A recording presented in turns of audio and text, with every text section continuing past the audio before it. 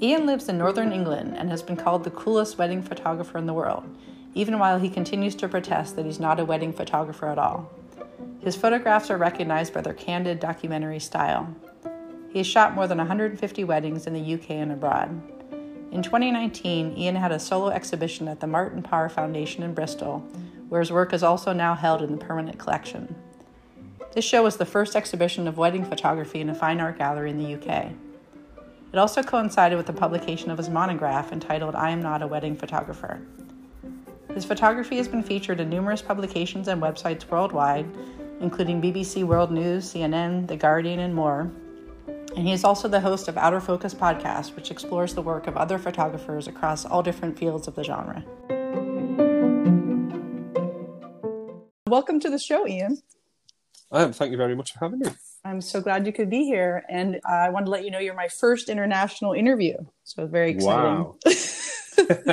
I hope I can live up to the expectation, if there is any. So I thought we could start by talking about your dog, Schopenhauer. Right, yeah.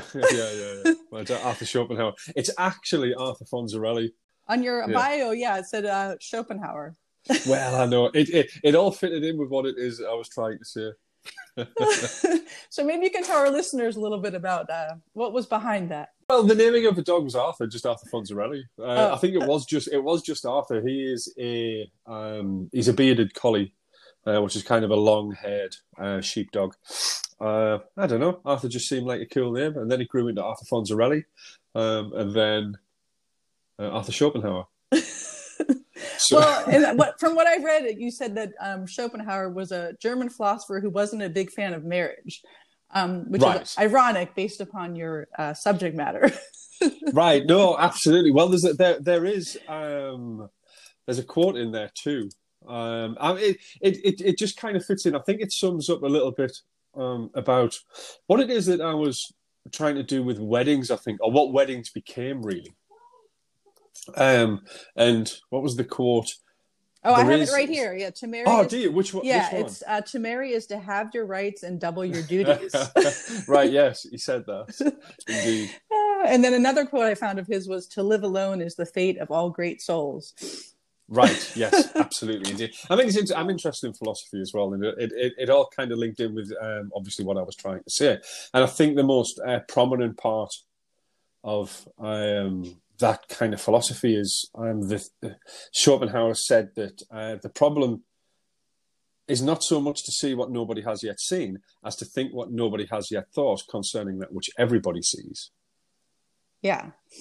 And that, to me, well, that's a great quote. It's a great way to, I suppose, approach things, isn't it? For sure. Definitely. And I mean, that's just about your evolution as a photographer, obviously. Mm-hmm, mm-hmm. Indeed. Yeah. Or weddings have always been there. Right. But I think weddings come down. It's a little bit. It's commercial photography, really, and it's normally I'm just trying to look at it in a different way, or I did try and look at it in a different way. I did look at it in a different way, or approach it in a different way, and I think that is that. Think what nobody has yet thought concerning which everybody sees. And I think I'm not saying that what I've done is great, but like great things come from that. Right. For sure. I think what you've done is great. So that's one person's opinion. Well, thank you very much. Well, just going back a little bit, we'll talk about your background a bit, but I just wanted to mention that part of why I wanted to interview you was just the happiness of your subject matter during these crazy times. So I think it brings some joy into people's lives probably to look at your photographs because they're just so fun and just capture wonderful moments. So yeah, absolutely. Yeah. So maybe just a little background about you. Do you think you were creative as a child at all, or was it kind of something that came later in life? Yes. I mean, I had a bit of a, shall we say, for want of a better phrase, troubled childhood. But no, I think always creative and always questioning, I think, which tended to get me into a lot of trouble. But I always was interested in drawing and music, and things just kind of get in the way of, I suppose, that exploration of the arts, and it didn't really come back to me until 30 years old, maybe, which was 16 years ago. But I'm glad it did come back to me, or I went back to it in a way. But it wasn't for any real creative outlet. I don't think I was trying to do that at the time when I went back to it. And I think I was looking for change because I'd done a whole host of other jobs, from leaving school and joining the army and being a salesman and being a truck driver. And a milkman. Don't forget about the milkman. Milkman, a block paving salesman, double glazing salesman. I could go on. There are quite a few. So there is... I went back to it because I think I jumped around so much because I was bored. I got bored with things very quickly.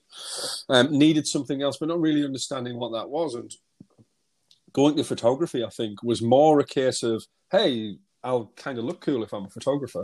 Maybe I should try that. And I was exposed to it a little bit when I was younger, and thought that, well, if I can have a go of that, I will. In the first few years were just... It was a commercial venture before I really understood what photography was and what photography could be. And did you ever take classes in it, or were you self-taught primarily? Yeah, well, I did. It was supposed to be a 2-year degree course, and I think I left after about a year to 18 months because I thought I knew it all, obviously. And I had opened a studio, and I was a portrait and fine art photographer. I have to bring up your quote about that in your bio. He said he opened a moderately unsuccessful portrait studio, and the photos were kind of okay, in quotation marks. Yes. Yeah, people thought and they were kind of okay. They were there to do a job, but, well, using that's what it became again. It became a job because it wasn't a creative outlet. It was, as I say, it was a commercial venture, and I thought that if I could emulate successful studios, then, hey, I can make some money too. And yeah, I got bored of that because that became a job. Right. And then you also lectured at a local college. You lectured photography, history. Yeah, photography, history, and taught beginner photography. I've also taught photography from beginner and project-based development academically and privately. So, it's a rewarding thing if you get it right. I stopped lecturing at the college because it didn't really fit with how I thought we should teach photography or approach photography. And I stopped doing it privately maybe 2 years ago because I still quite haven't figured out how to do it to give people for people to get the most out of it, if that makes sense. And I don't have any answers, so I'm not like, I will show you how to do this and this will make you a great photographer. It's more a case of, here's some history. This is how the tools work. Now go and make your own mind up. But I'm not quite sure how to do that in a way that's engaging, because as soon as people hear the history part, they're not really interested. They just want to know how it works. Where's the magic button? And yeah, it's an odd one. It's something that I enjoy doing, but it's something that I find hard to do in a way that I feel is meaningful. Mm-hmm. And right now, we'll talk about this a little more later, but during the COVID times, I assume you're not able to shoot any weddings right now. I am not able to shoot any weddings. So everything that everyone's been postponed till next year. Mm-hmm. A couple have cancelled, most postponed. There's no commercial work. I'm finding it difficult with personal projects to carry on with what I already have, but also to try and find what I should be doing now. It's an unprecedented time, isn't it? We don't really know, and I'm finding that's a bit of a struggle as well at the moment. Yeah, it's a very difficult time. So maybe I'm just thinking with the situation, maybe you're going to find a new avenue just based upon the fact that you can't shoot what you normally shoot, obviously. Maybe that could well happen. Mm-hmm. And always, I think every cloud has a silver lining, and the pandemic has given me time to step back from everything and think about what it is that I'm doing and why I'm doing it. And we don't often get a chance to do that as jobbing photographers, as working photographers, because it's just one job to the next, and we don't really get time to consider the why, if that makes sense. Yeah. Well, I was also thinking, since you have your podcast, you're very busy with that. You have an Outer Focus podcast, which is where you interview other photographers. So at least that's a good project to have during these times, obviously. Well, that was a good project to have. Again, I've had time to work on that and have time to think about what it is that I'm doing with the podcast. And I've had to take a little bit of a step back from that too, because just previously it's ploughing ahead. And when I've had time to actually work on it and think about it, I don't know. It's a funny time. I need time to breathe and get away from it to think about how to move forward with it. And we don't often get a chance to do that. That's true. Definitely.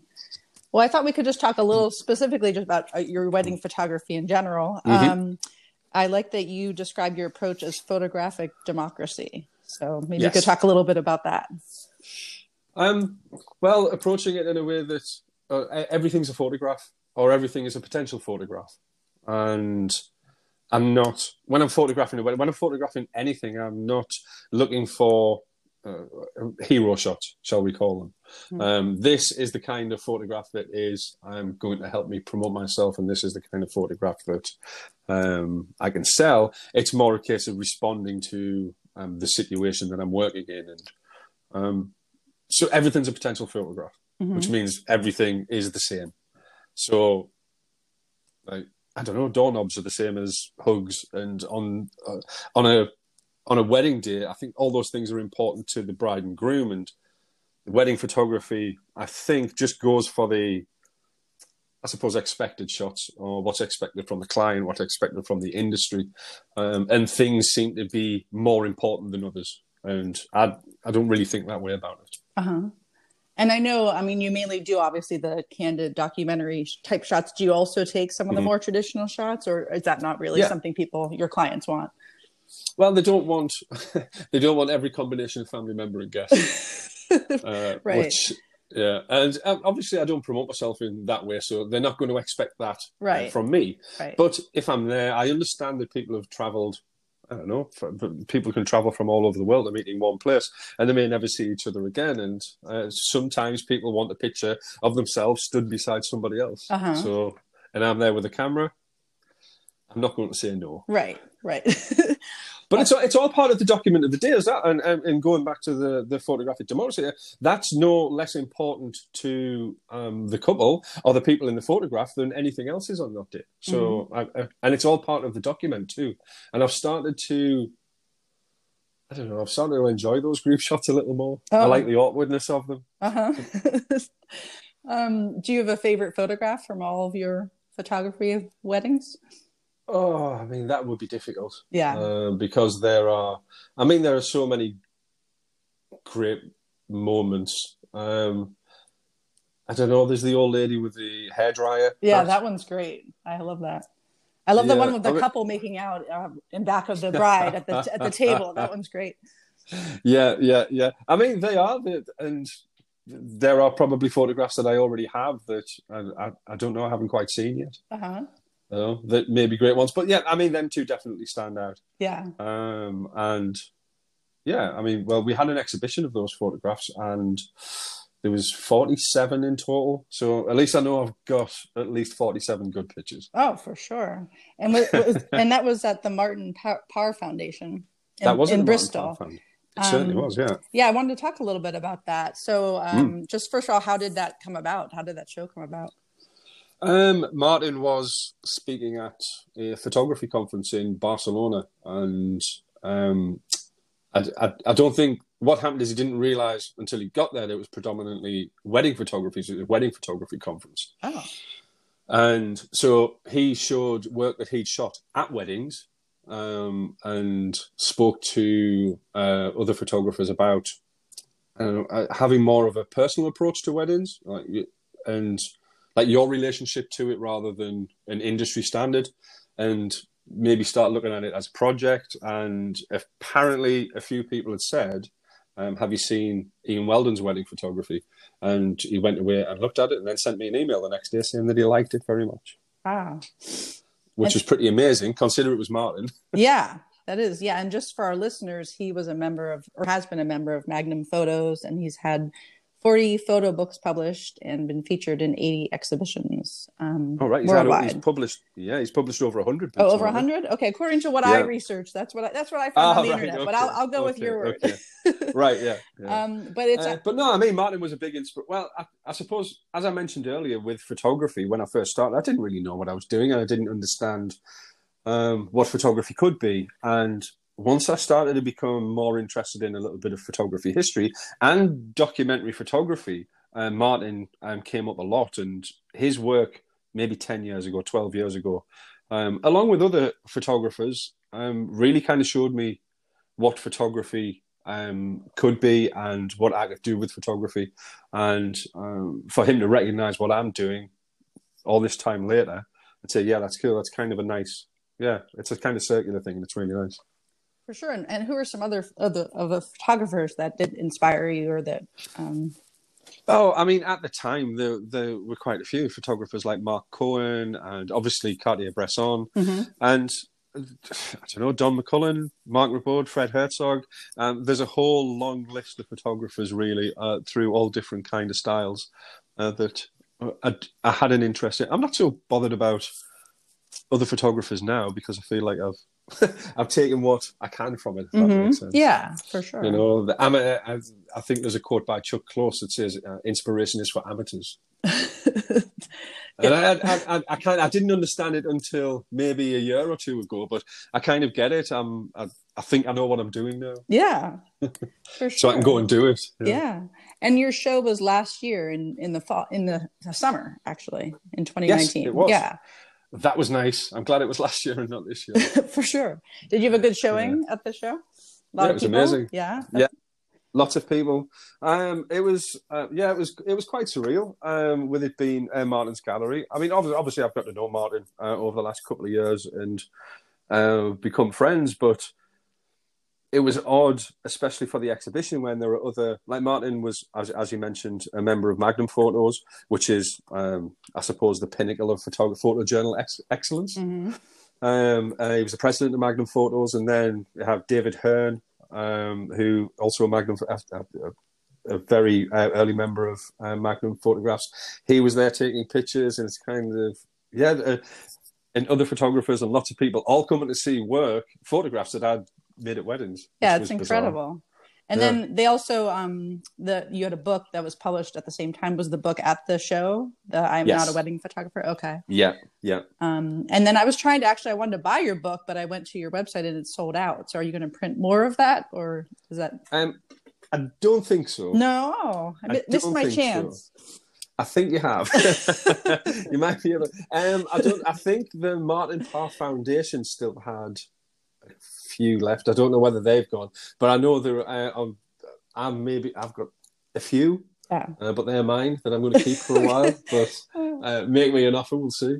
Yeah. And then in terms of just, I had read on your website that you were going to, try to find more commercial work to support your personal projects. So have you found that, or have you found that niche that you can do for commercial work? Well, I mean, like, what I do is what I do, and it's. I think that I've built the pyramid the right way up, because once we get into the commercial world, people are contacting me to shoot how I do for them. Right. Which is, I think, well, that's a goal for us all, is it not? For sure. If we can be paid to do what we do. Yeah. And I think that all of the press and exposure that came from the exhibition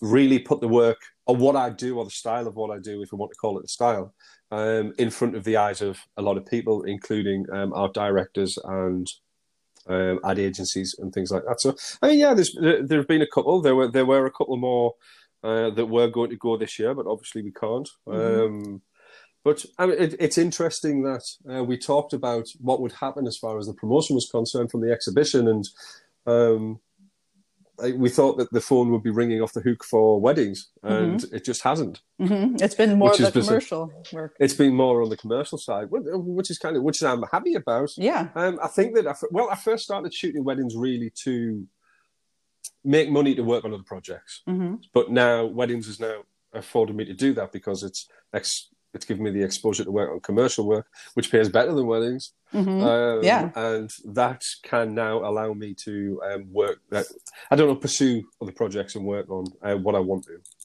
And with your commercial work, are you being sought after by people in abroad, like in the U.S. and other parts of Europe? It's not solely the UK, I imagine, but not. There have been a couple of things that haven't come off, but yeah, I mean, the opportunities are there. We recently we've done Huawei mobile phones. Shot a wedding on I can't remember the model now. To be fair, I think it was Huawei. I don't know how to pronounce it, but Huawei. Yeah, Huawei. Huawei. The P30 Pro, I think it was. So we obviously we shot a wedding on there for a campaign for them. You shot stills and video? No. We I just did the stills. The video was. Who did the video? Oh, right. The video was organised by the ad agency. So yeah, but I just did the stills. Yeah. And then in terms of... It was a challenge. Yeah, I'm sure it was. But how was the quality when you... I'm sure you looked at the prints from there, but how was the quality? Yeah. Great. It was... I probably took a lot more photographs than I normally do just to make sure that I got it. But once we get into things like that, it's not just me with a mobile phone. Right.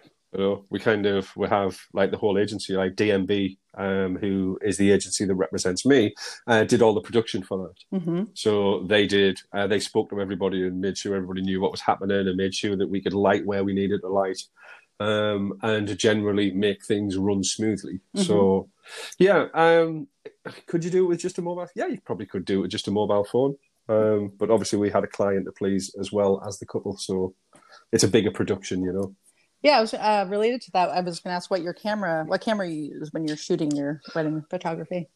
Oh dear, a Fuji. It's a Fuji X Pro. Yes, it's a 2. I did break one, and I nearly bought the 3, but I didn't. I bought the X Pro 2. So yeah, but they're just tools. I don't really care for them too much. They do the job. Yeah. And normally I'll shoot with there's a smaller camera. There's a smaller Fuji camera that I use as well, like a little point and shoot called the X100. But again, I'm not 100% sure which model that is. But yeah, small Fuji cameras, and I can get in close and I can, yeah. And then in terms of where you've shot, have you shot at weddings in the US for clients? Yes. You have? Yes. Yeah. I shot, oh God, I was supposed to be in the US twice this year. I was supposed to be San Diego. That was last month. And then I was supposed to be in Delaware the month before that. Last year I was in Los Angeles, or 2 years ago, Los Angeles. There's a guy, do you know, there is a program called The Walking Dead. Oh, yeah. Whether you're familiar with it? Yeah, definitely. The guy who used to play Glenn Rhee, Stephen Yeun. Very cool. That's awesome. Yeah, shot his wedding in Los Angeles a couple of years ago, which is nice. Yeah, and I'm sure I was there last year. I travelled quite a bit. I was in New York in December. Nice. So yeah, I get about. I think that's great. And then I was hoping we could talk about some of your other projects. So you've done a whole series on bodybuilders. All right. Yeah. I think that's an interesting like subculture, and I was doing some work on working men's clubs in the north of England. And well, can we go back one second? Can you maybe explain what those are to our audience, because we don't have that term? Working men's clubs, yeah. Yeah, so it's a working men's club. So when we had pits and we had pit villages, and this is just I'm just touching the corners of what working men's clubs are. But here, pit villages, coal mining. The working men's club was basically the community hub. It was where the men drank. It was where the women got together. They would have Sunday schools on the weekend for children. It was a real community driven thing. And these working men's clubs I kind of grew up around them a little bit, and they're just dying out. Gentrification, and people just aren't going to the working men's club anymore because you can buy alcohol as inexpensive in most pubs these days. So they're under a lot of pressure, and I just thought it was, I don't know, a good idea to get in and get a bit of a document of that, of our time before they start to go away. And on the back of that, I was talking to a guy who mentioned he was training his girlfriend for her first bodybuilding competition. And when I asked him where it was, he mentioned it was in a working men's club. And I thought, well, I really have to get in and photograph that. That sounds amazing. Yeah. And then how about just in terms of upcoming projects? I know we talked about just you've been kind of delayed by COVID, but do you have any sort of other, genres, or not genres, but subjects? Yeah, subjects. Thank you. I mean, there are, there's always something really. And I have kind of notes and lists, and something might just pop into my head for an idea. But all of that has been, we can't really do anything with that at the moment. Right. But I mean, moving forward, there will definitely be more working men's clubs there as festivals in the north of England. One kind of tends to lead into another thing. I'll get. So from the working men's clubs came the bodybuilding, and then 50s rock and roll dancing and line dancing and country music and pigeon racing. I was doing some things on. Oh, I haven't seen that yet. Pigeon racing. Pigeon racing. That is wild. There are all these kind of subcultures and interests that people have, and especially with the dancing, I think when people aren't at work, at the checkout or sitting behind a computer crunching numbers or whatever it is people do in normal jobs, they go out on an evening and dress up like it's the 50s and dance until 2 o'clock in the morning. Yeah, we have that here. That's pretty popular here as well. Right. So, I mean, anything like that people use, like hobbies, their escapes, that's kind of what I'm interested in. Yeah.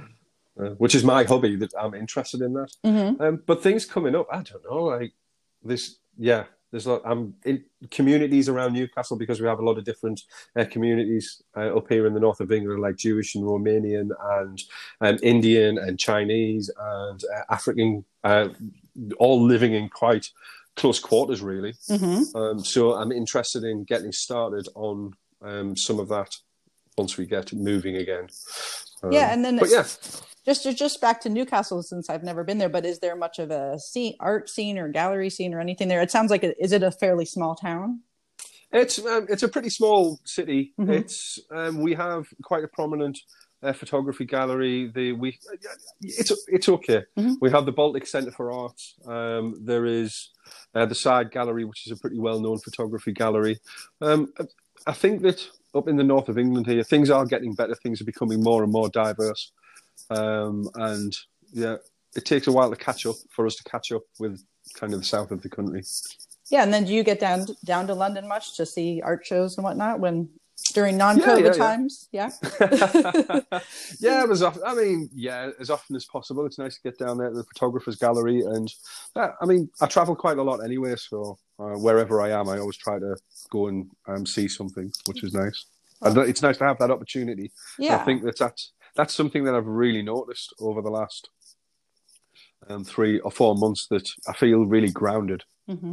And somewhat claustrophobic, because I'm usually out and in an airport, or I'm going somewhere, or I'm shooting something, and this is the longest period of time I've been through that hasn't quite. Nothing's happening, right? And there is no end in sight. Yeah. Well, I'm thinking out loud, but maybe you can take a boat somewhere. That might be a little bit safer than an airplane. Who knows? But maybe you could travel to parts of Europe on a boat, and maybe that'll be the way to do it. Maybe. But I will definitely, once we're allowed to travel again, I will definitely be making as much use of that as possible, taking advantage of it as much as possible. Definitely. And then I was hoping we could talk a little bit about your podcast. So it's called Outer Focus. And how did that come about? God, how long has that been going now? 2 and a bit years. It started as I would have conversations with photographers and talk about photography history. Photography history for me was the main part in understanding what photography was, and sort of my place within photography. And it helped me to understand that we are all part of photography history now. And what are we going to do with that? And when I talked to other photographers, they didn't seem to... Not that they just didn't understand it, they didn't really want to, or didn't really see the need to understand it.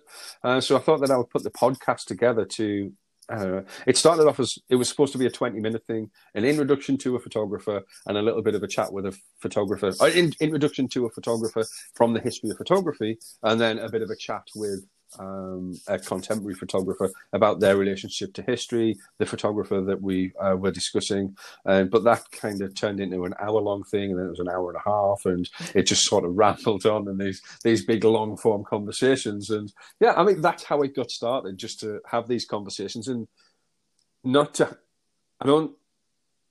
I wasn't thinking about it as an educational platform, but just something that people could easily access to listen to viewpoints and maybe the philosophy of photography and ideas, rather than constantly talking about cameras and lenses and megapixels and sensors and new cameras with extra buttons and the madness of the photography industry, and try to kind of focus on the idea a little bit. Yeah. Yeah, and then you just reached 60 episodes, so congratulations. We did just reach 60 episodes. That's amazing. That's very impressive. Yeah, it's been hard work. It's been hard work. Yeah, believe me, I know. I can relate. Yeah. I mean, you know what it's like to kind of to pin people down to. It is. You've got a life, they've got lives. Right. And then all the research, you got to really know, about their background. And then there's the recording, and then there's the editing, and then there's the promoting. It's a time-consuming thing, and I think what happened before COVID-19. I was getting to a point where I was too busy to do it. Yeah. And it was kind of getting in the way. And I was like, right, I'm just going to reduce it to a podcast a month. But then that was becoming a little stressful. It sort of fell by the wayside. Yeah. And then COVID-19 came along. I can't go anywhere and do anything. I thought I would focus my attention onto the podcast. Yeah. I found that very helpful now too, just because, people generally that you're trying to reach, they're super busy during non-COVID. So that's been beneficial to the podcast world that we now have people available. Yeah, absolutely. But I think me putting maybe 2 months of hard work into the podcast made me realize that this might not be what it is they'll want to be doing or saying. And again, we go back to what I was saying earlier, the time I've had to think about what it is that I'm doing. And I don't know, what am I doing as an artist, first of all, and what it is, what do I have to say? And I think there has to be a certain amount of meaning and understanding to what it is that I do. And I feel the podcast was just kind of rolling along or sailing along rudderless, if that makes sense. Yeah. And so I want to really pull back from the recordings a little bit to think about, I don't know, like what it is that I can do, rather than just having the recordings and having the conversations. What more can I do, and how many more people can it reach if indeed I do want to go on with the podcast? Yeah. So it's thinking about, its benefit. I want to understand the benefit of the podcast.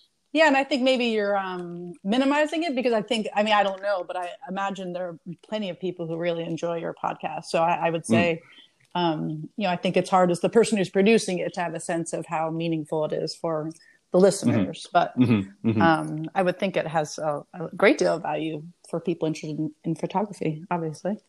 Indeed. But then I have to think about whether it's good for me to keep doing it. Right. Yeah, no, I understand what you're saying, for sure. Like for me too, like I interview artists and I do art on the side, but then when I'm interviewing people, I'm thinking, I really want to be the one making art right now. So I totally understand what you're talking about. Yeah, absolutely. And I think that kind of mindset and that thinking about what it is that I'm doing and why I'm doing it is fed into, because I'm not out photographing in the way that I normally I've had time to think about what I want to do with that. So, I mean, if I want to really have something to say with the podcast, I should first really understand what it is that I have to say with my photography and my art, really. Definitely.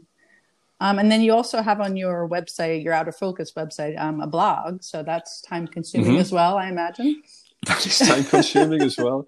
Do you know, to be fair, Sharon, what happened is once all of this happened, I thought, if I can put the wheels in motion and get things going and get a few other people on board, then it will hopefully start to run itself. But as I started doing that, it just became more and more work.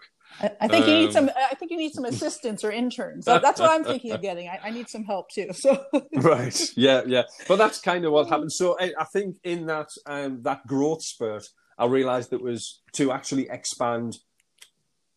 It would need a lot more work that I was putting into it now, and I just don't have. And I don't want to go ahead and do that without understanding what it is that I want to do. Yeah, no, that totally makes sense.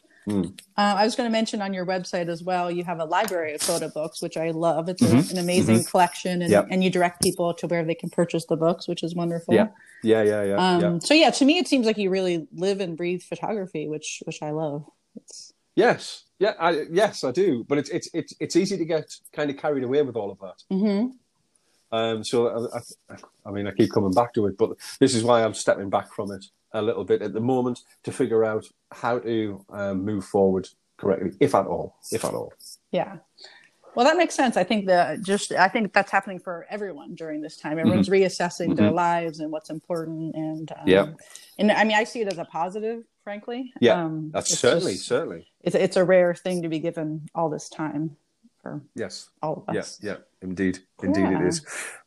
Well, I think that's all I have for today, but I wanted to let people know they can follow you on Instagram on both at Ian J. Weldon and at Outer Focus Podcast. And then your websites are ianweldon.com and outerfocuspodcast.com. So thanks so much for joining me. I really enjoyed talking to you today, and good luck with everything. Okay, you are very welcome. Thank you very much. Okay, take care, Ian. Cheers, Sharon.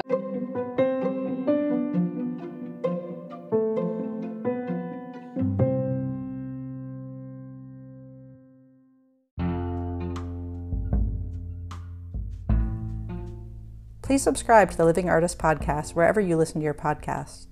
Feel free to review the podcast and share it so that I can get more listeners and establish a larger living artist community.